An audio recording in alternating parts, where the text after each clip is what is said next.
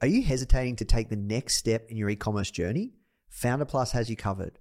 With proven frameworks tailored to your business needs for fast results, a supportive community of over 30,000 like-minded entrepreneurs, and weekly live mentorship sessions, Founder Plus is your key to success.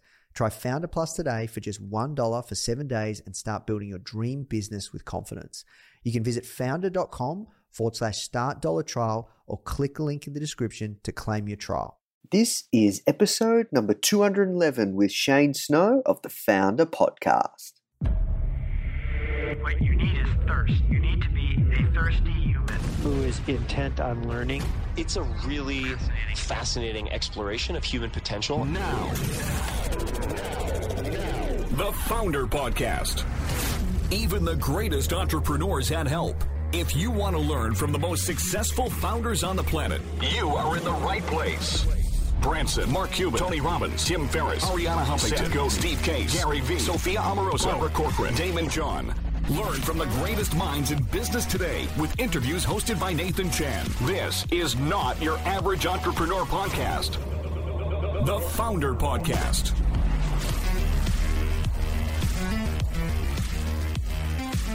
Hey guys, thank you so much for tuning in. Before we start today's episode, I just want to let you know that our goal at Founder is to help entrepreneurs succeed however we can by giving away high quality content in the form of interviews, blog posts, podcasts, YouTube videos, you name it. We put out so much content to help you. And another interesting project that we're working on right now is partnering with world-class founders like Damon John, Alexa Von Tobel, Greta Van Riel, and so many more to teach crucial skills like negotiation, finance, e-commerce, and so much more. So if you'd like to get access to these free trainings with founders like this, which is 100% free, just go to founder.com/free. Okay, so now let's talk about today's episode. Hello and welcome to another episode of the Founder Podcast. My name is Nathan Chan and I am your host of this podcast and also the CEO of Founder Magazine. So I hope you're having an awesome day wherever you are around the world. I'm actually in Sydney. I'm actually recording this from a hotel. I'm actually catching up with one of my mentors tomorrow. If you haven't listened to episode number 207 where I interview him, make sure you check that out. Really, really smart guy. I'm lucky to be able to learn from him. Now, what's happening in my world? Just come back from Europe. We are hiring a ton of people just to really produce a lot more content to help serve you guys. Like, we're on a mission to building a household name entrepreneurial brand that impacts tens of millions of people on a weekly basis. And we just really want to help and serve you guys as much as we can. So we need more people to join the team. We're always looking for just absolute rock star people to join us. If you'd like to know more, actually, go to founder.com/careers. So enough about me. Let's talk about today's guest. His name is Shane Snow, and he's the founder of a company called Contently. Very, very successful startup. And we talk about his latest book called Dream Teams and how to create an effective team. We really go deep on this topic because that's something I'm learning, right? Like, one thing I've learned, right, is you can only take a company so far. And, once you want to start to try and grow it and scale, really the end product becomes what your team and your company has built, not you. And it's very difficult to build a great team. And we go through everything on hiring, how to make sure your team does their best work, how to attract great talent, you name it. So an amazing conversation with Shane, really, really cool guy, incredible founder. That's it from me, guys. If you are enjoying these episodes, please do take the time to leave us a review. It helps more than you can imagine. All right, guys, that's it from me. Now let's jump to the show. The first question that I ask everyone that comes on is, how did you get your job? How did I get my job? This job that I'm doing right now? Yeah. So this one, it's some sort of weird cross between freelancing and unemployment. What I'm doing right now is I'm founder at large at the company I started 8 years ago.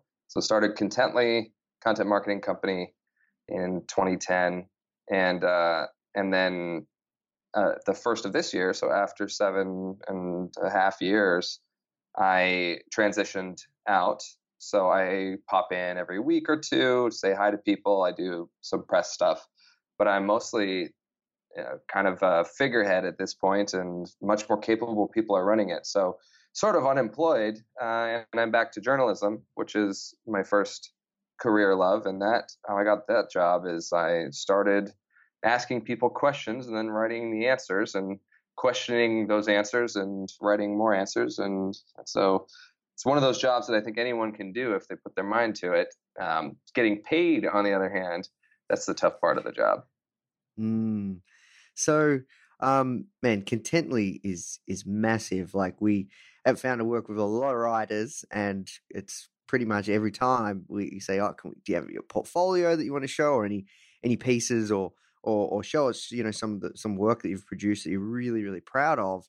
And they always link us to Contently. So, like, Oh, I'm so glad to hear that. how did that all come about, man? Like, I'm really curious. Like, so you started off as a freelancer. Like, is Contently your first kind of startup? Like where did it all start? You're a journo at heart. So, like, how did it all start, man?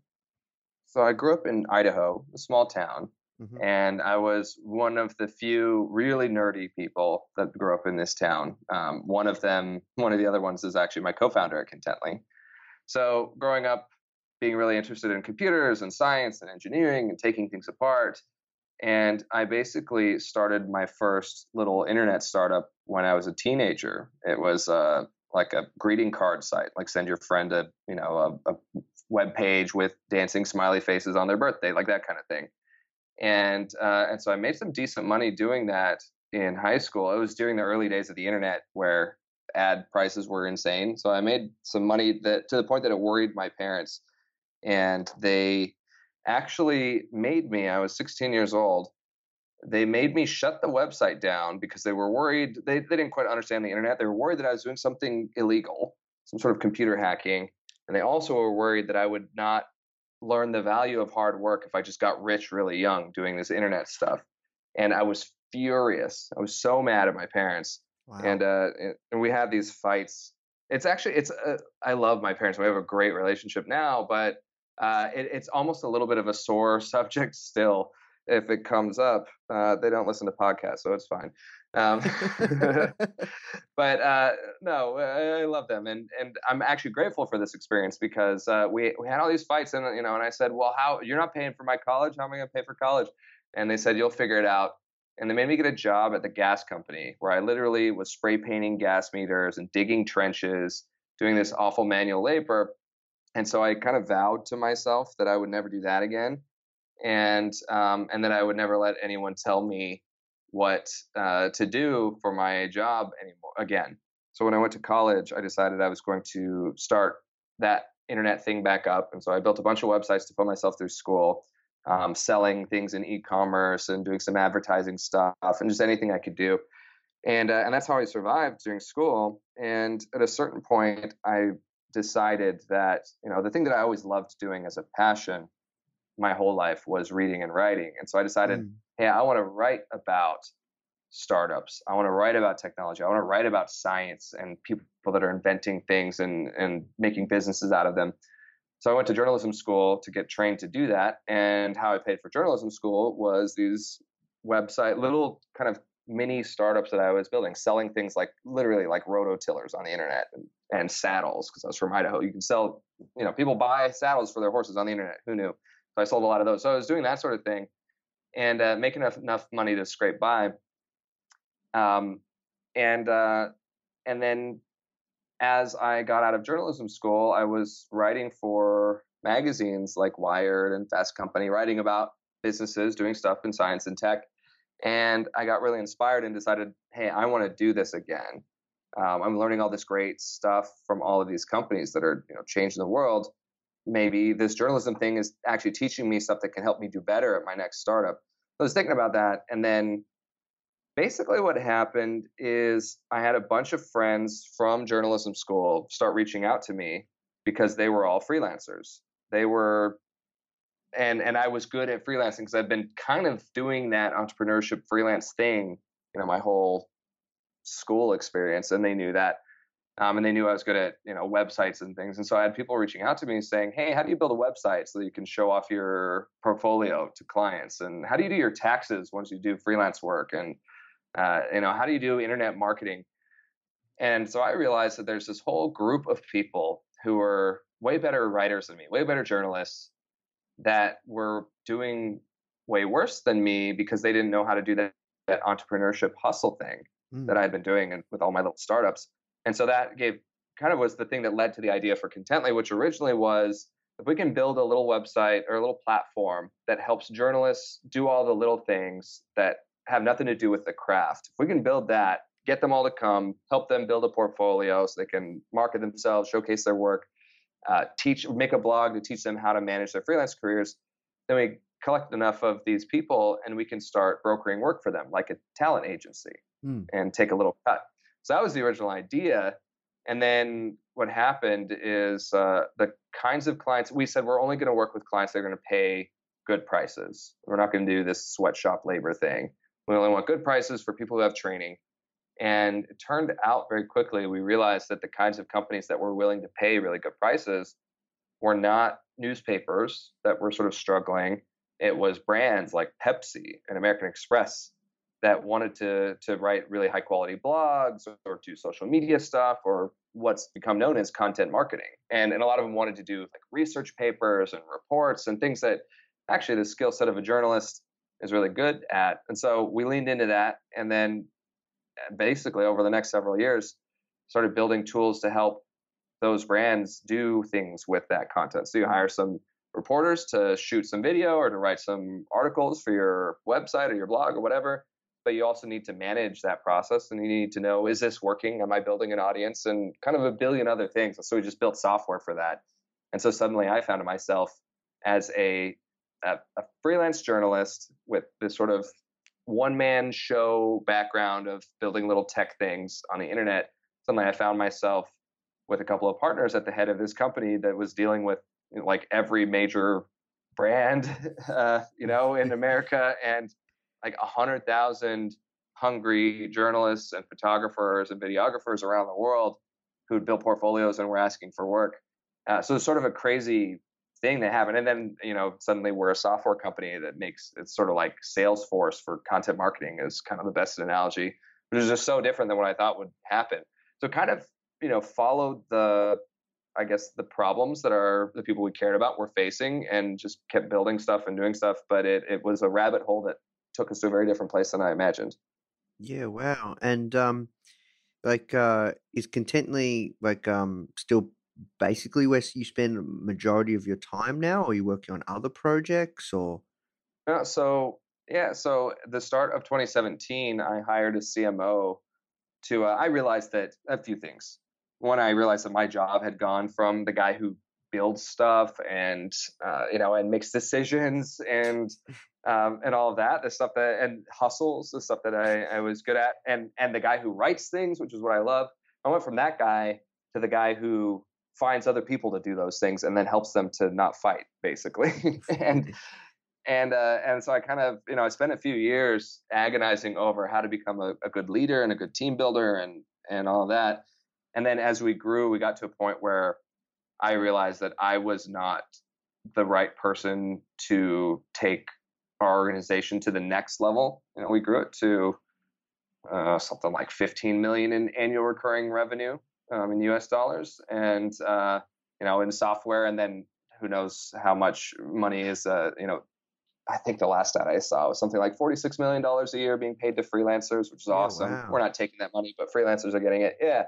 So I built it to pretty big, but going from that to 10 times that size, I was like, I am not capable of this. And was kind of getting a little tired, and I have creative ADD. So start of 2017, I hired a CMO and basically gave her the reins. And I went on a 2-month sabbatical so that I could kind of clear my head and let her have a chance to kind of assume the mantle of leadership of my department. About 40 people.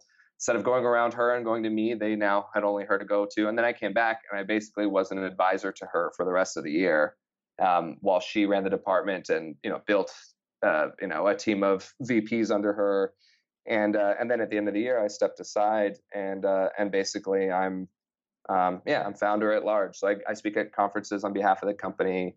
I go to the big important events and I'm there for people, but my job now is writing. And so I'd been working on a book about teamwork based on the things that I had been learning.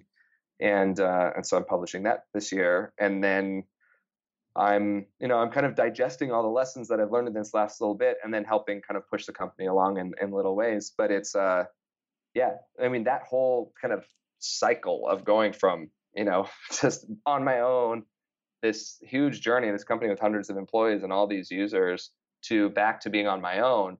And I still am attached to the company, but I'm kind of back where I started, but having learned a lot. It's almost like the hero's journey of some sort. And you go to sort of the bottom of the pit, and then during that startup process. And so, the company, it's still going, it's doing great. It'll, have an outcome of some sort. Someone will buy us or we'll go public at some point and pay our investors back. But now it's kind of like being a parent and your kid is at college and, you're there for them when they call and need advice, but you're just kind of seeing what happens. So it's a strange place to be in. Yeah, I see. And yeah, so you've basically gone full circle. Yes. Awesome. And so talk to me around, so you're just about to launch your new book, Dream Teams. So talk to me about the whole premise of the book and how it came about. So along the way, you've learnt how to scale a company through just amazing people. And yeah, just tell me. So there's a few things that I started noticing when my job became more about team building and team management. And some of the things were sort of counterintuitive, that, the more different people were who we hired, we kind of had this nice ragtag group of misfits, at a certain point. And there were more problems because of that, but also much more clever ideas. And I started looking around at examples of amazing teams, in our, in other tech companies, other startups. And then I started looking at history of what makes the difference between amazing teams and normal teams, and, incredible groups that beat the odds, and kind of found that this ragtag group of misfits thing is a theme. And I sort of dove into that. And there's a paradox basically that I found, and some of this will sound obvious once you hear it, but it's extremely important. It's that two heads are not better than one unless those heads think differently. So if you have a whole group of people that all thinks the same or similarly, they're only going to be as smart as the smartest person in that group. But if you have a group of people who think differently than each other, they have the potential to find solutions and to see things that no individual member could. But the problem is, a group of people that think differently is also more liable to have problems with each other, to have miscommunication, to have conflict, maybe even have competing motivations. And so there's this sort of weird balance that you kind of see of how can you, or that you kind of want to get, which is stoking this, what psychologists call cognitive friction between different people, and kind of keeping your team in this zone where there's all these possibilities because your ideas are doing battle. But, making sure it's the right ideas that are doing battle, and making sure that battle doesn't, turn into a war. And so that was really interesting. And I started noticing lessons like that. And basically what the book is about is it's my adventure into understanding incredible teams and the psychology and the subtle interactions that lead to them, but through the lens of really fun stories in history about like pirate gangs and, and buddy cops and things like that. But there's a lot of things. It basically follows, I try to go into common wisdom about teamwork and collaboration that it turns out either is wrong because of new science is showing that it's wrong, or it's wrong because we just have gotten it wrong. And so that's the idea, is that, there's common wisdom that we have that makes for okay teams, but the most incredible teams out there and in history do a lot of things that go against that common wisdom. So it was nice to be able to workshop these ideas while I was, building my team, and a lot of them, very much are a product of that collaboration process. But it's also a little bit outside of just this sort of, tech business that I was building, because it really gets at this sort of fundamental thing about humans, whether we're building a tech company or we're running a liquor store or a coffee shop, or whether it's a family, two parents trying to work together and work things out, or whether it's communities or, our nations pointing weapons at each other. There's this similar kind of dynamic at play of we can be stronger and smarter and better together because we don't see things the same. But that's also the source of kind of all our problems. Anyways, that's what it ended up being about. I'm totally rambling at this point. No, it's fine. Keep going, man. It's all connected, which I like. Yeah, amazing. So, one thing that I've been learning over my journey around, scaling a company is once you kind of find product market fit, I think one of the most important things you can do to take your company to the next level is obviously like building a team, but really just finding the most incredible people that have essentially done what you need like a function done, or whether they know how to do it, they've done it before. And if you can build like this dream team, or like Avengers, like an Avenger team of these incredible people, you can just watch, like, because you can only do so much as a founder, or your founding team, like you can, like your group of co-founders, you can only do so much.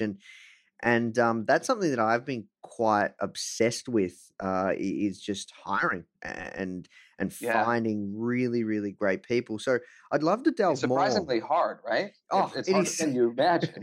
Dude, it is so hard, especially when you're in Melbourne.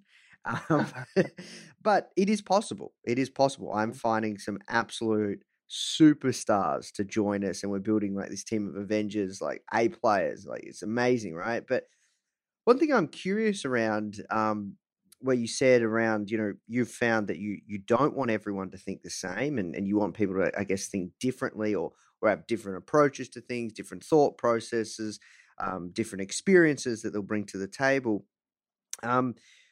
Like one thing that I'd learned, and I don't know if this is contradictory, I'd love to hear your thoughts, is around like when it comes to your values. Like, your values are really, really important and key to shape the people that you want to welcome into your company, because your values set your culture, right, and your belief system as a company. And in a basically, your values, they're an extension of yourself or your co-founders, or what around your own personal beliefs, right? And that, if you use that as the premise, or kind of your rule book of the kind of people that you want to join your company, don't you tend to find people that are similar to you because you want them to think the same as you in that sense? You know what I mean? It's an excellent question. This is one of those really tricky paradoxes that I found in researching this book. And it's something that makes the difference between good teams and like impossibly amazing teams. And so, yes, having strong shared values is really good for unity. It's really good for morale, and it's good for being able to make hard decisions together. However, having really strong shared values has a downside, which is that it has the potential to squash things that can be helpful to innovation. That it turns out that research shows that companies that have really strict emphasis on shared values, on core values, tend to get disrupted more easily. And the sort of cheesy analogy is, if you're in a rowboat and your team is rowing down a river, if someone sees a waterfall, you want them to be able to point it out. But if the person who sees the waterfall can't point it out because it, for whatever reason, goes against some way of doing things that has been specified, then that puts the whole boat in danger. So there's sort of some trickiness around it. A lot of times when we talk about values at companies, we're talking about wish list behaviors. So we wish that people would behave this way in a given situation. And that's very different than the kinds of values that are a little bit more sort of noble and universal. So 60% of Fortune 500 companies in America have integrity as a value. Turns out that any company that doesn't believe in integrity, that doesn't practice integrity, is going to have problems, right? They're not going to be a great company, and they're not going to have people are not going to want to work for them. So it's almost like, why do you need to say that one? Like, but if you say it because it helps people feel good, then great. But it's when we start to get more specific about values, like the customer is always right, that could be great, and that could really be a good focus, for a lot of people, until a customer does something that could ruin your business. And you need to have the room for people to say, I don't think the customer's right, or you put things in danger. And so there's there's a way that the values thing can actually sort of metastasize and escalate in a way that makes people feel not included because, they are different and they believe different things, or makes people feel like they can't speak up. So I think the thing, and you said something that I think is important, and it's in this question, it's all about the distinction. It's about not conflating things. And you said something, strong beliefs. It turns out that the best thing you can do to unify a group of people, especially a group of people who are very different from each other, is not a shared list of values, but a shared purpose, a really strong overriding shared purpose that becomes the kind of the guidepost for how we make decisions. Is this decision going to lead us to get to this thing that we believe is an important purpose?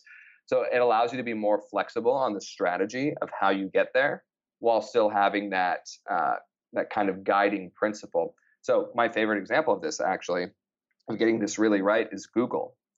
So Google's their mantra internally was almost cheeky, almost making fun of kind of long lists of corporate values that are sort of the same. And I'm not saying that having values is bad. I'm just saying be careful, right? But Google is this great example. They said, you know what, our only value here is don't be evil. And it's sort of like, no, duh, don't be evil. But that was like, okay, everyone gets it. It's a reminder. That's a nice and important reminder.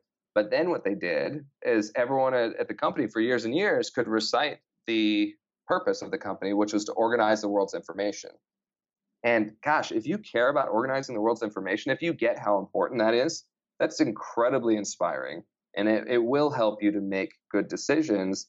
And then when you look at situations, you can look at them on a much more custom case-by-case basis. We have this problem to solve. What are the ways that we can potentially solve it? And and Google also looks for people with certain skills, certain attributes, certain tendencies. That's all fine, but they're flexible about all of it because they know, and I think as the bigger it gets and things change and all that, I don't quite know about the modern Google versus the first 10 years of Google, but they knew that they were going to need all of the different kinds of people with all the different kinds of lenses on problem solving, but they were also going to need them to be unified. So that's a long answer, but in Dream Teams, it's chapter 6 is all about that question and that paradox. It's about the idea of you need to build an army to do something really important. How do you get those people to work together, even if they're different? And how do you deal with this all values are not equal kind of question?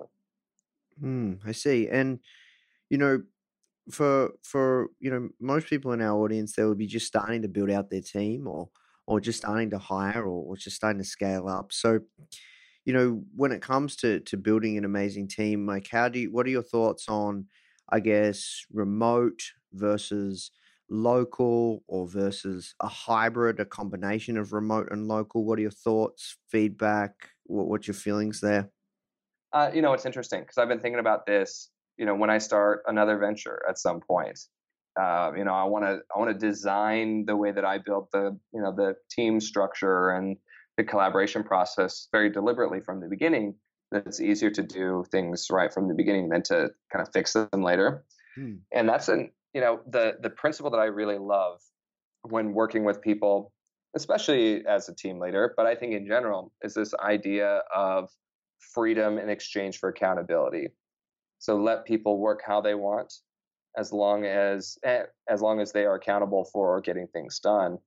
And that's kind of hard to manage as a leader. You have to be very vigilant. But what it does, it's a nice contract you can have with people. Netflix is famous for having a culture where they do this. They say, work where you want, work how you want. Your approach to taking things on is up to you, and be whoever you want to be. But you got to deliver, or we're going to get rid of you, and we're going to find someone who can deliver. So, with this great freedom is this great responsibility to push the team forward.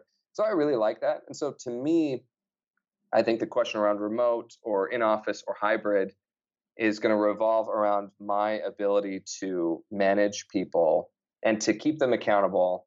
If I can pull that off with a remote or with a hybrid structure, then I say yeah, because I think you'll end up being able, the pool of people that you can work with becomes bigger, right? You can get those truly incredible people in their different specialties wherever they live in the world, and you can provide more of that flexibility.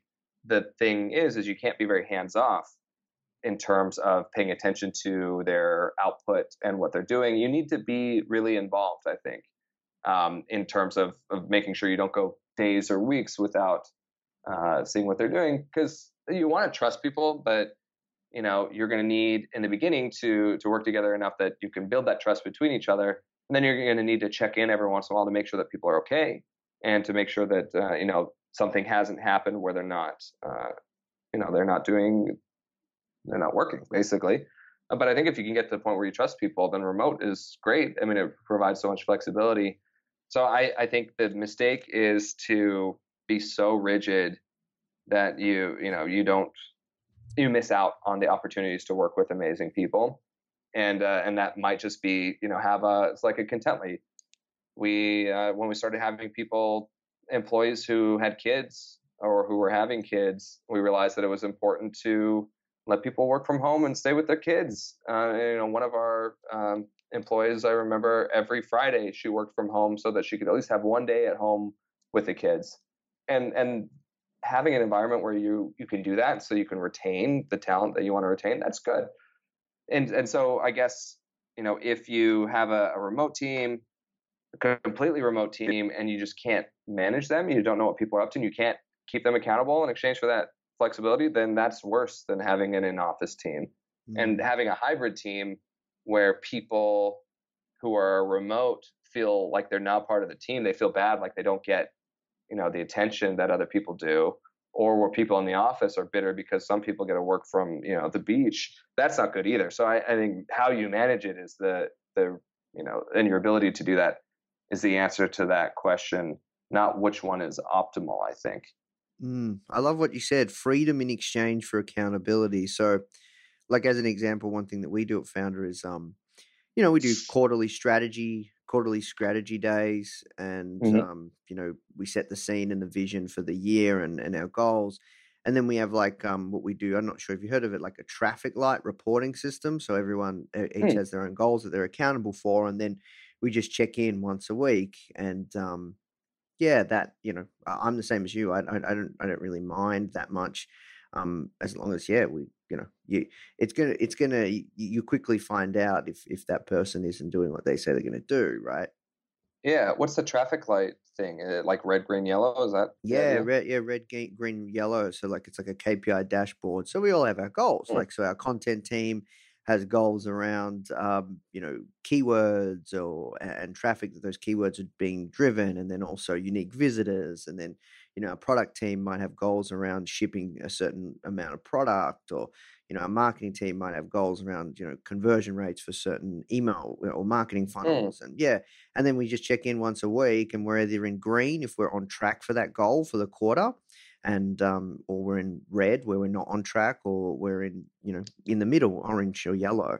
And then that kind of it builds a really strong winning culture. It's I didn't come up with this concept. One of my mentors, Mitch Harper, taught me this, but then also it's a framework from a book called Scaling Up by Vern Harnish. I know that book. I haven't read it. It's similar to something that I did for a long time with my team, which I forget where this comes from, but it's PPPs. So every Friday, I had a calendar invite for 15 minutes on everyone in my team's calendar. It was a recurring thing that said, send Shane your PPPs. And it was progress, plans, and problems. So progress was, what did you finish this week? plans are what are you doing next week, and then problems is what are our problems that need my attention. If it doesn't need my attention, then I trust you got it. And what was nice about it is there was this level of accountability that, and on a weekly, not on a daily, because day to day things happen. But it gave me an opportunity to see what was going on with everything, and then I would always follow up, and it generated conversations. And whether you were out of town and you sent me this, or whether you were in the office and you sent me this, I'd follow up and we'd talk about it if we need to, and then I could spend a lot of instead of doing these one-on-ones where you're like, what have you done lately? I could do one-on-ones where I take people to coffee and see how they're doing from a personal standpoint, offer my kind of my emotional support, and then kind of build that trust and rapport, so that I could then during the weekend and with these PPPs, I could then push them to go further than than they maybe think that they can go. But because we have this trust, and because I'm getting this accountability from them, I like that. I don't think it was the perfect process, but I like that kind of idea of there is a formal accountability, but it's also coupled with this knowing that you care, and showing that you care by giving people freedom, and not breathing down their neck minute after minute. I like that. Yeah. I think it does it go to say goes without saying, like, when it comes to building a dream team, people can't be micromanaged. Yeah. Mm-hmm. Yeah. There is kind of this entrepreneurial nature to a lot of dream teams. The individuals on them often tend, or a plurality of them, or a majority of them often tend to be good at ingenuitive and good at figuring things out on their own. And then when you combine that with this sort of sense of shared consciousness, where if I bring this thing to this person, they're gonna kind of do X, Y, or Z. They're gonna figure out the problem in this direction. Or you see this in amazing sports teams, that they can throw the ball or pass the puck and without looking, and they know that their teammate is going to be there. Being able to combine that with that other stuff, that's with the kind of the resourcefulness that is often kind of a through line, no matter what skills people have and what different perspectives people bring. They often tend to have those kinds of things: the ability to read each other and trust each other, and the ingenuity, sort of entrepreneurship factor. So, like, knowing that person has your back, or the whole team has each other's back, is incredibly powerful. Super powerful. What are your thoughts? Please go on, sorry. I was going to say, I think a really powerful combination is knowing your team has your back, and also being able to have conflict. So knowing that you have complete personal support, emotional support from your team, they'll do anything for you. You feel safe, but that you can then also debate and fight and argue, or it doesn't have to be a fight, but you can really have a battle of ideas while feeling safe. That's an awesome combination. Yeah, healthy conflict is good conflict. Yeah, I agree. Now, I'm curious, how do you cultivate this? How do you cultivate a team like this?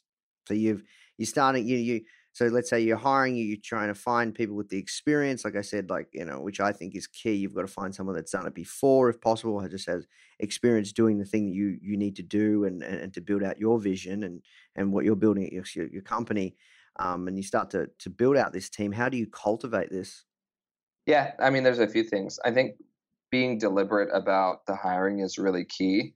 I would also say, if you're trying to solve novel problems, or you're trying to break new ground, you want people who have experience but who are also flexible thinkers, or you want to put them together with people who can kind of provoke them to think a little differently. You want to have some dissent. You want to have some provocation. There's the whole thing with the A team, like the looks, the brains, and the wild card. Having a wild card in the room sometimes is really helpful. Maybe that can be you, right, as a founder, but someone who's pushing people when everyone's like, yeah, great, let's do that. Like, you know what you're doing, let's do it. Having someone who can be like, well, what if? or I don't think so. Having that kind of element is really helpful. But how do you create the environment with that kind of healthy friction? It's tough, but part of that is the combination of who you put together and who you include. And part of that is as the leader, you can actually stoke that. One of my favorite stories in history. I've kind of been telling this story a lot lately in live audiences. Hopefully not on air much, but it's in the book is the story of the Wright brothers, and they had this process where when they were debating or they were trying to solve a problem, they'd actually start these debates, and they would escalate kind of the tension in the debate. They would get to the point where they're yelling at each other, and they were brothers, so they could kind of do that without freaking out too much at work. But they'd have these really healthy debates, and then what they would do is their rule was, at lunch, they had to switch sides. So they'd eat their sandwiches, and then Orville had to debate Wilbur's side, and Wilbur had to debate Orville's side. And it was really cool because it kind of forced them to let go of their ego in this equation, but it also allowed them to really kind of amp up the war of ideas. And you could actually do this, as a leader, and I do this all the time. When someone is arguing a case for something, or everyone is kind of making a case for something, assign people to take the other side. And sometimes they'll take the other side in kind of a weak way, and oh yeah, I guess we should play devil's advocate. I don't really believe this, but you could say this. But actually push them to really argue the other side. And we all kind of have it in us to do this. So that's one thing that is sort of and you can even do this with yourself. You're brainstorming ideas. After you're done brainstorming ideas, then force yourself to brainstorm what's wrong with this, or what are the ideas that would kill this plan, and what's the other side of this, or whatever. You can do that with yourself. It's actually it's like a nice little hack for getting yourself to think a little bit differently, because you have it in you. Other things that you can do is you can invite people into the room to participate who are don't belong, basically. And this can have two benefits as long as everyone participates. One benefit is just having someone who's different in the room often gets people to think a little bit outside of their normal way of thinking. My favorite example of this is you're planning the redecoration of a hotel. So you're all sitting around, the conference table, you're talking about how you're going to remodel or whatever. Halfway through the meeting, if someone comes in a wheelchair, everyone in that room is going to suddenly think differently about the project. Same thing happens when there's these great studies of, they had American Democrats where they gave them a murder mystery to kind of try and solve, and then they had to go and debate someone what they thought the answer to the murder mystery was. And when they were told they'd debate other Democrats, they did okay. They did however they would do. But when they were told they would debate Republicans, even though it was a murder mystery, not about politics, they would actually have better arguments. They would think a little bit harder, a little bit differently. Turns out that when you're collaborating or debating with someone who's not quite like you pull out more stops. So there's things like that you can kind of do. You can also, if you're a leader and you're trying to come up with ideas together with your team, you can start, instead of just saying every idea is a good idea and let's brainstorm, that tends to not actually produce very good results. But if you start off with a couple really extreme ideas, then that gives people kind of implicit permission to go a little bit beyond what would normally be safe to say in the room. So there's this study that I really love that I discovered where they did these kinds of exercises where they have people sit around a table to brainstorm ideas for something. The one I remember in particular is a mobile finance app for managing your finances and your budgets. And they wanted people to brainstorm features for this app. And when they just asked people to brainstorm features, they come with okay ideas. But when they started it off by saying, we'd like you to brainstorm features for the app. And, here's an example. You could actually have like a wristwatch that gives you reminders on the app. And if you ever fail to complete the reminders, then it has a little razor blade underneath it and it'll cut you on your wrist. And it's like, holy shit, no one would ever, do that. Like, that's a terrible idea. It's a terrible feature. It wouldn't work. It's like too crazy and extreme. But when they'd start the brainstorm session off with that sort of thing, people would actually propose better ideas than they would otherwise. And it's kind of because like, if we can throw out the cut the wrist idea, then maybe this thing that I have in my head that is a little bit risky for me to say in this group setting is not so risky. So there's lots of little sort of hacks you can do to kind of stoke that cognitive friction side of your team. There's a whole bunch of stuff in the book, and I have stuff on my website around that too.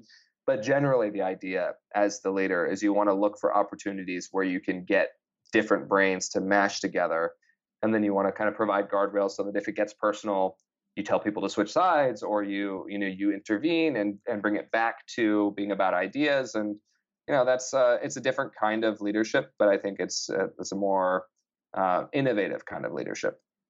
Yeah, amazing, man. And look, dude, we have to work towards wrapping up. This conversation went so fast. I could talk to you all day about this stuff because I'm really obsessed with team building as well, and I'm deep within just HR and just trying to find the best possible people to join us. But look, just a couple of final questions. The first is where's the best place people can find out more about yourself and your work, and also more about Dream Teams. And then lastly, just anything that you'd like to finish off with. I know we didn't even get to touch on content marketing and the power of it, and you're obviously quite masterful at that. But just any final kind of words, because yeah, man, we have to work towards wrapping up.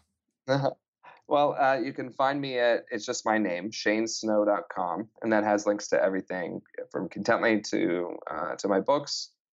And on the content marketing theme, I would say one of the most important things that we can do as leaders, as founders, as team members is to share our personal story of what we care about and why we're doing what we're doing, and to identify the emotions that we have for that. So, that thing about Google and the purpose or whatever, clearly the founders had a story that they shared with their people about why they cared about this and how it made them feel. There's something really powerful about that, of getting people to also care enough to support you or to join you or to submit their resume or to be on your side. And also, if you're working with people who you're uncomfortable with, or you're not, you haven't quite gotten to that place where you can click, sharing your story, and not like getting too personal necessarily. It doesn't have to be personal, but talking about who you are and why you care about the things you're doing is incredibly powerful. And it sounds simple. There's actually a lot of brain science that backs this up, that we tell stories, and that in our brains makes us care, and it builds relationships. So and humans are built for stories. That's what we do all day long. So use that, but do it about things that you care about, and you'll be amazed at how much that affects how you work with people. Amazing. Well, look, thank you so much for your time, Shane. It's an absolute pleasure to connect. I really appreciate your time, and this is an awesome interview. Thank you so much. It's my pleasure. Thank you. Hey guys, I hope you enjoyed this interview. As you might already know, our mission at Foundr is to help tens of millions of people every single week with our content, either start or grow their business, which is exactly why we're partnering with world-class founders such as Damon John, Alexa Von Tobel, Greta Van Riel, and so many more to teach crucial skills such as negotiation, finance, e-commerce, and so much more. So if you'd like to get access to these free exclusive trainings, please go to foundr.com/free. These are 100%. We go super in depth on teaching a particular topic, and I know that you're going to love them if you enjoy this podcast. So just go to foundr.com/free. All right, guys, I'll see you in the next episode.